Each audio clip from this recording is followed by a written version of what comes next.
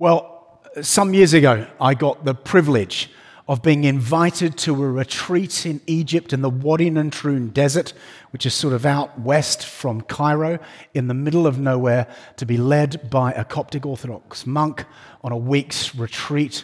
I was so excited. It was such a privilege. I just read and started to study the Desert Fathers, and I wanted to be one. And so I was so excited to be going.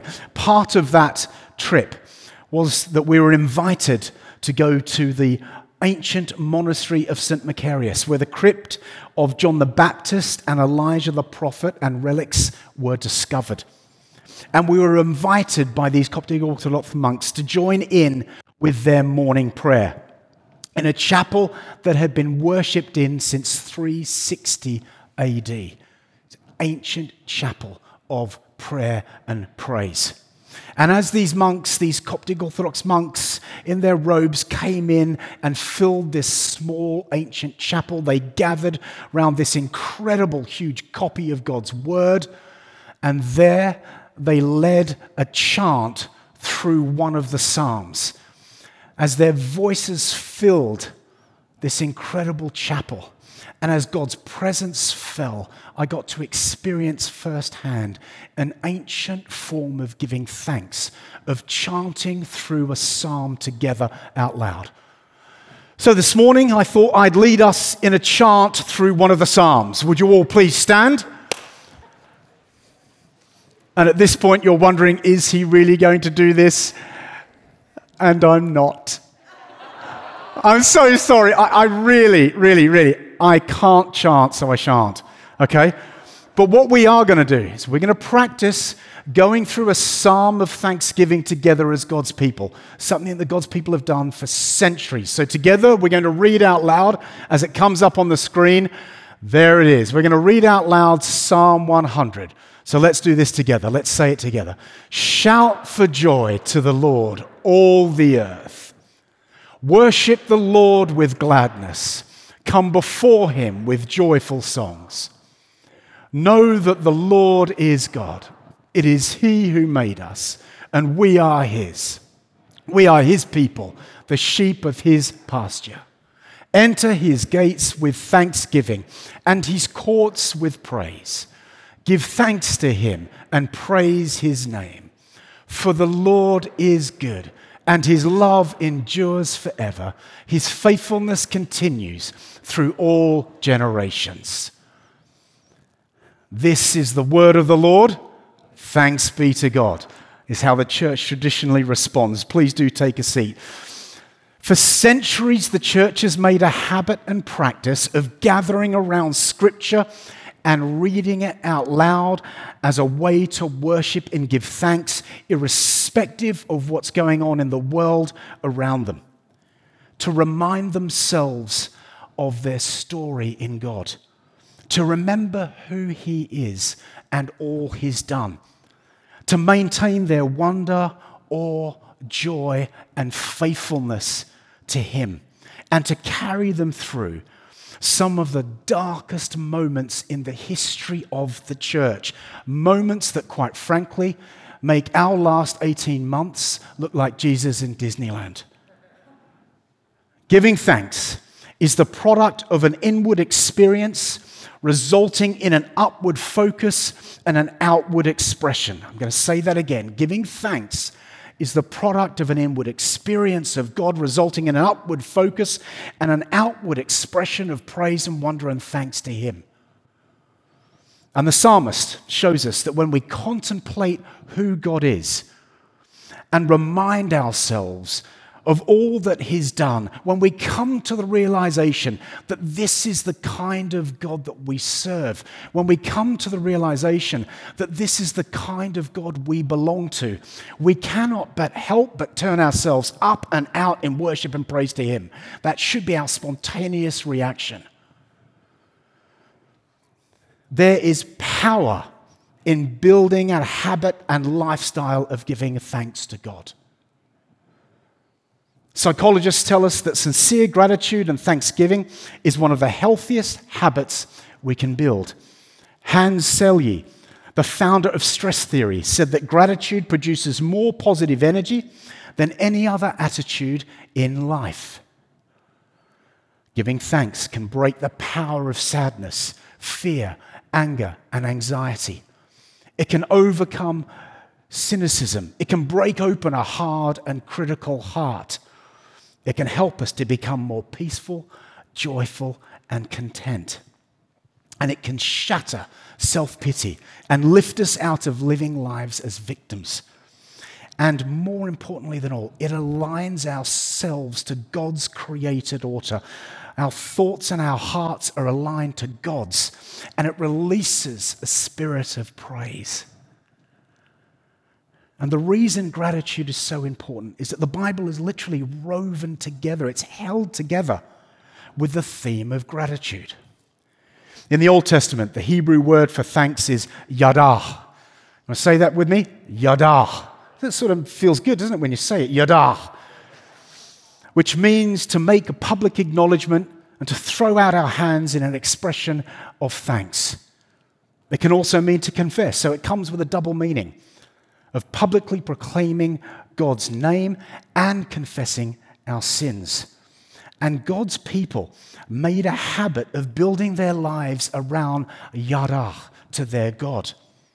When Abraham encountered God, he made a practice to humble himself, to pause, and to mark that place by building an altar to God in praise and Yadah, in praise and thanksgiving. In Genesis 12, it tells us that the Lord appeared to Abraham and said, "To your offspring I will give this land." So he built an altar there to the Lord, who had appeared before him. From there he went on to the hills east of Bethel and pitched his tent, with Bethel on the west and Ai on the east.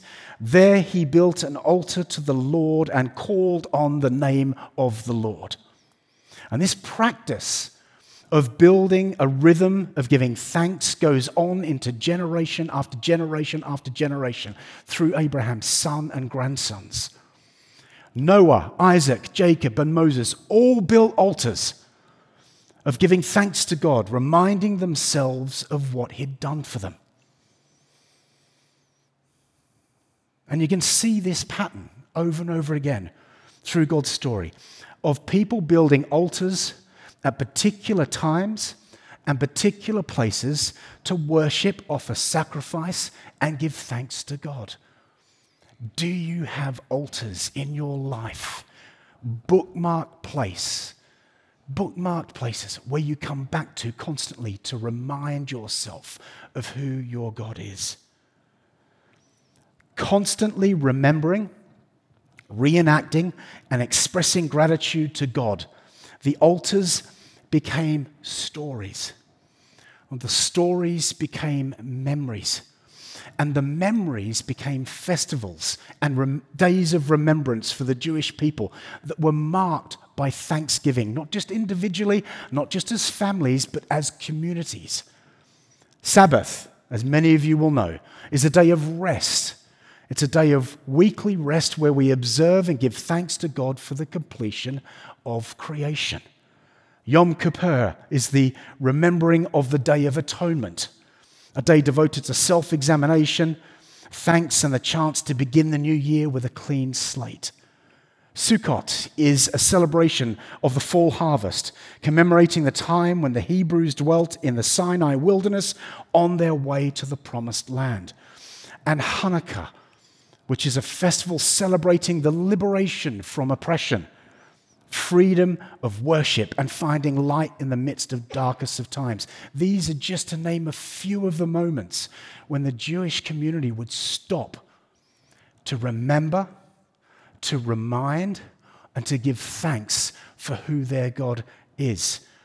As a community, they made a practice of shaping their lives and their calendars throughout a year. They made a practice around remembering, reminding, and giving gratitude to God for all that he had done for them as a people. And this kept them connected to their story of God. It's how they remember who he is, what he's done, how he's shaped them and formed them. It was a part of the very fabric of their identity as his children. And this theme of building a lifestyle of thanks is picked up by the psalmists. We've just read together through one of the most famous ones of Psalm 100. In Psalm 50, verse 14, the psalmist says this: "Offer to God a sacrifice of thanksgiving."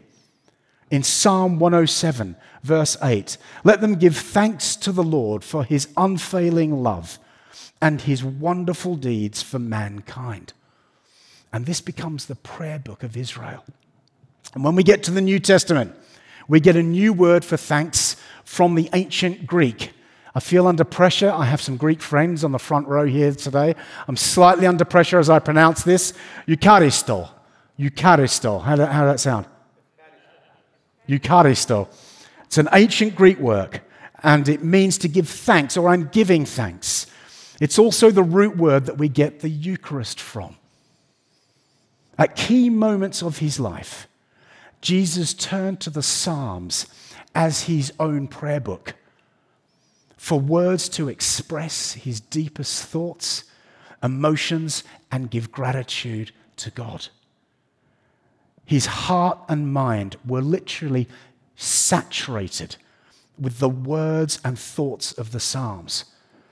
As he prayed aloud in the temple as he grew up, and as he went off for private times of solitude and prayer with God, he would have sat in and soaked in and memorized and then spoke out loud, giving thanks through the Psalms. So much so that he embodied a lifestyle of constantly giving thanks to the Father. Just a few examples. He gave thanks for food. When he took 7 loaves and a few fish and fed 4,000, he began with giving thanks. When he broke 5 loaves and 2 fish and fed 5,000, he gave thanks. When he was asked to have dinner with the disciples on the road to Emmaus, he gave thanks. Jesus, the creator and sustainer of all things, gives thanks for simple provision. This seems the simplest thing on earth to do, and maybe that's exactly the point. Maybe it's where we should start and never stop giving thanks. He also gives thanks for the mystery of the kingdom of God that's revealed to common people. I have to confess, I find this rather personally reassuring. In the middle of teaching his disciples in Matthew 11, he begins to praise God with these words: "I praise you, Father, Lord of heaven and earth, because you have hidden these things from the wise and learned and revealed them to little children. Yes, Father, for this is what you were pleased to do." There's something about the capacity of little children and thanks, isn't there? Something for us profound to learn on. Different message, but there's something in there. Looking at the fishermen and everyday workers, he couldn't contain his gratitude that the Almighty God the Father, chose to reveal himself to them and not to the educated, religious, or social elite. That should encourage us. Jesus stands at the tomb of his friend Lazarus, about to raise him from the dead, and he looks up to heaven and he declares in the Gospel of John, "Father, I thank you that you have heard me. I knew that you always hear me, but I said this for the benefit of the people standing here, that they might believe you sent me." The answer was not yet visible. The prayer had not yet been answered, but he turned to God in praise and gave thanks. And lastly, and the most challenging of all, Jesus gave thanks for the provision of God's ultimate sacrifice of himself. With his enemies plotting his death, and Gethsemane and Golgotha ahead, he takes the bread representing his body that's about to be broken. And he takes the cup of wine representing his blood that's about to be shed. And in the face of his own unbearable suffering, he chooses to give thanks.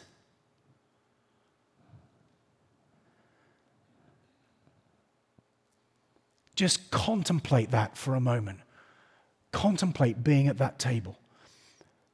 Imagine what's going through his own mind and heart at the point of the realization of what's about to happen, at the point of realizing that God was about to fulfill his plans through his own self-sacrifice. He chooses to break bread and take wine. And he gives thanks. And his broken body and his poured out blood become the new altar for all of humanity to know and experience the love and grace of God and make it their altar of thanksgiving forever. If you want to know where to start sitting in that place. Sit in that place.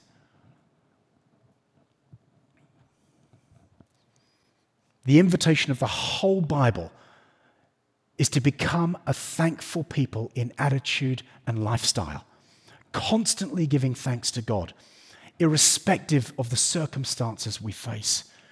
And this is what Paul practices while writing what's known as the prison epistles. Name this because he wrote these letters while in prison. Listen to what he writes in Ephesians 1:3. Praise be to God and Father, our Lord Jesus Christ, who has blessed us in the heavenly realms with every spiritual blessing. I don't know about you, but a filthy, rotten, rather uncomfortable jail in Rome doesn't cause me to feel like I want to say blessed. In Philippians, I thank God every time I remember you. In all my prayers for all of you, I always pray with joy of your partnership in the gospel. So not only does he not fall in on himself as a victim, which quite frankly I would do if I was in jail, I don't know about you, I'm not sure I'd be saying, wow, I'm thinking of all of the people of Vintage, thanking them for their faith while I'm incarcerated. In 1 Thessalonians, we get some of his most famous words of encouragement. Be joyful always. Pray continually. Give thanks in all circumstances, for this is God's will for you in Christ Jesus. Paul had been run out of town, beaten, whipped, imprisoned, betrayed by friends, naked, cold, hungry, shipwrecked, and stoned because of his faith, yet he never stopped the discipline of giving thanks.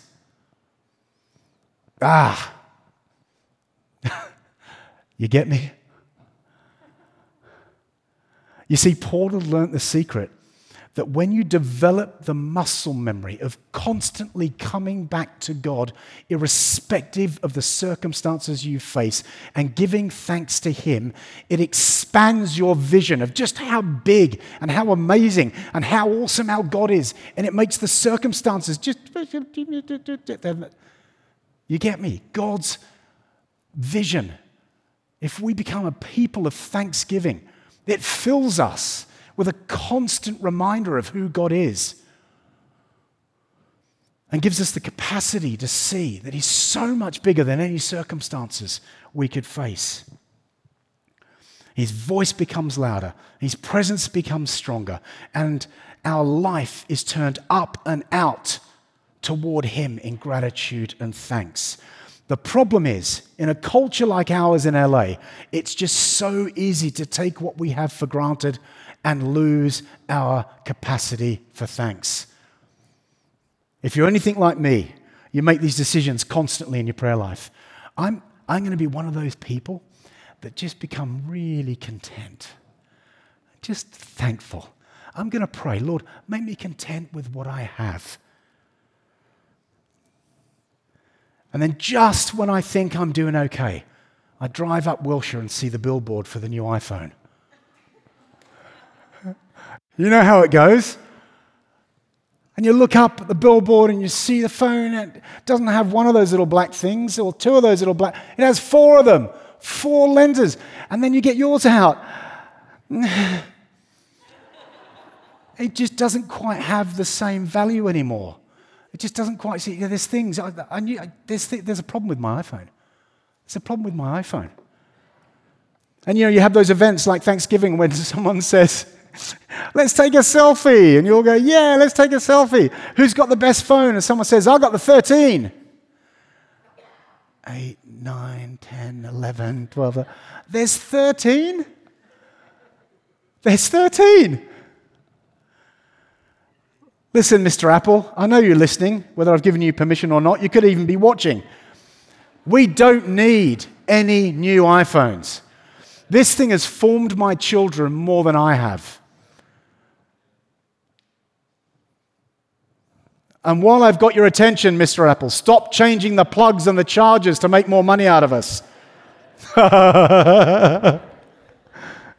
I'm really content with my basic Honda Civic.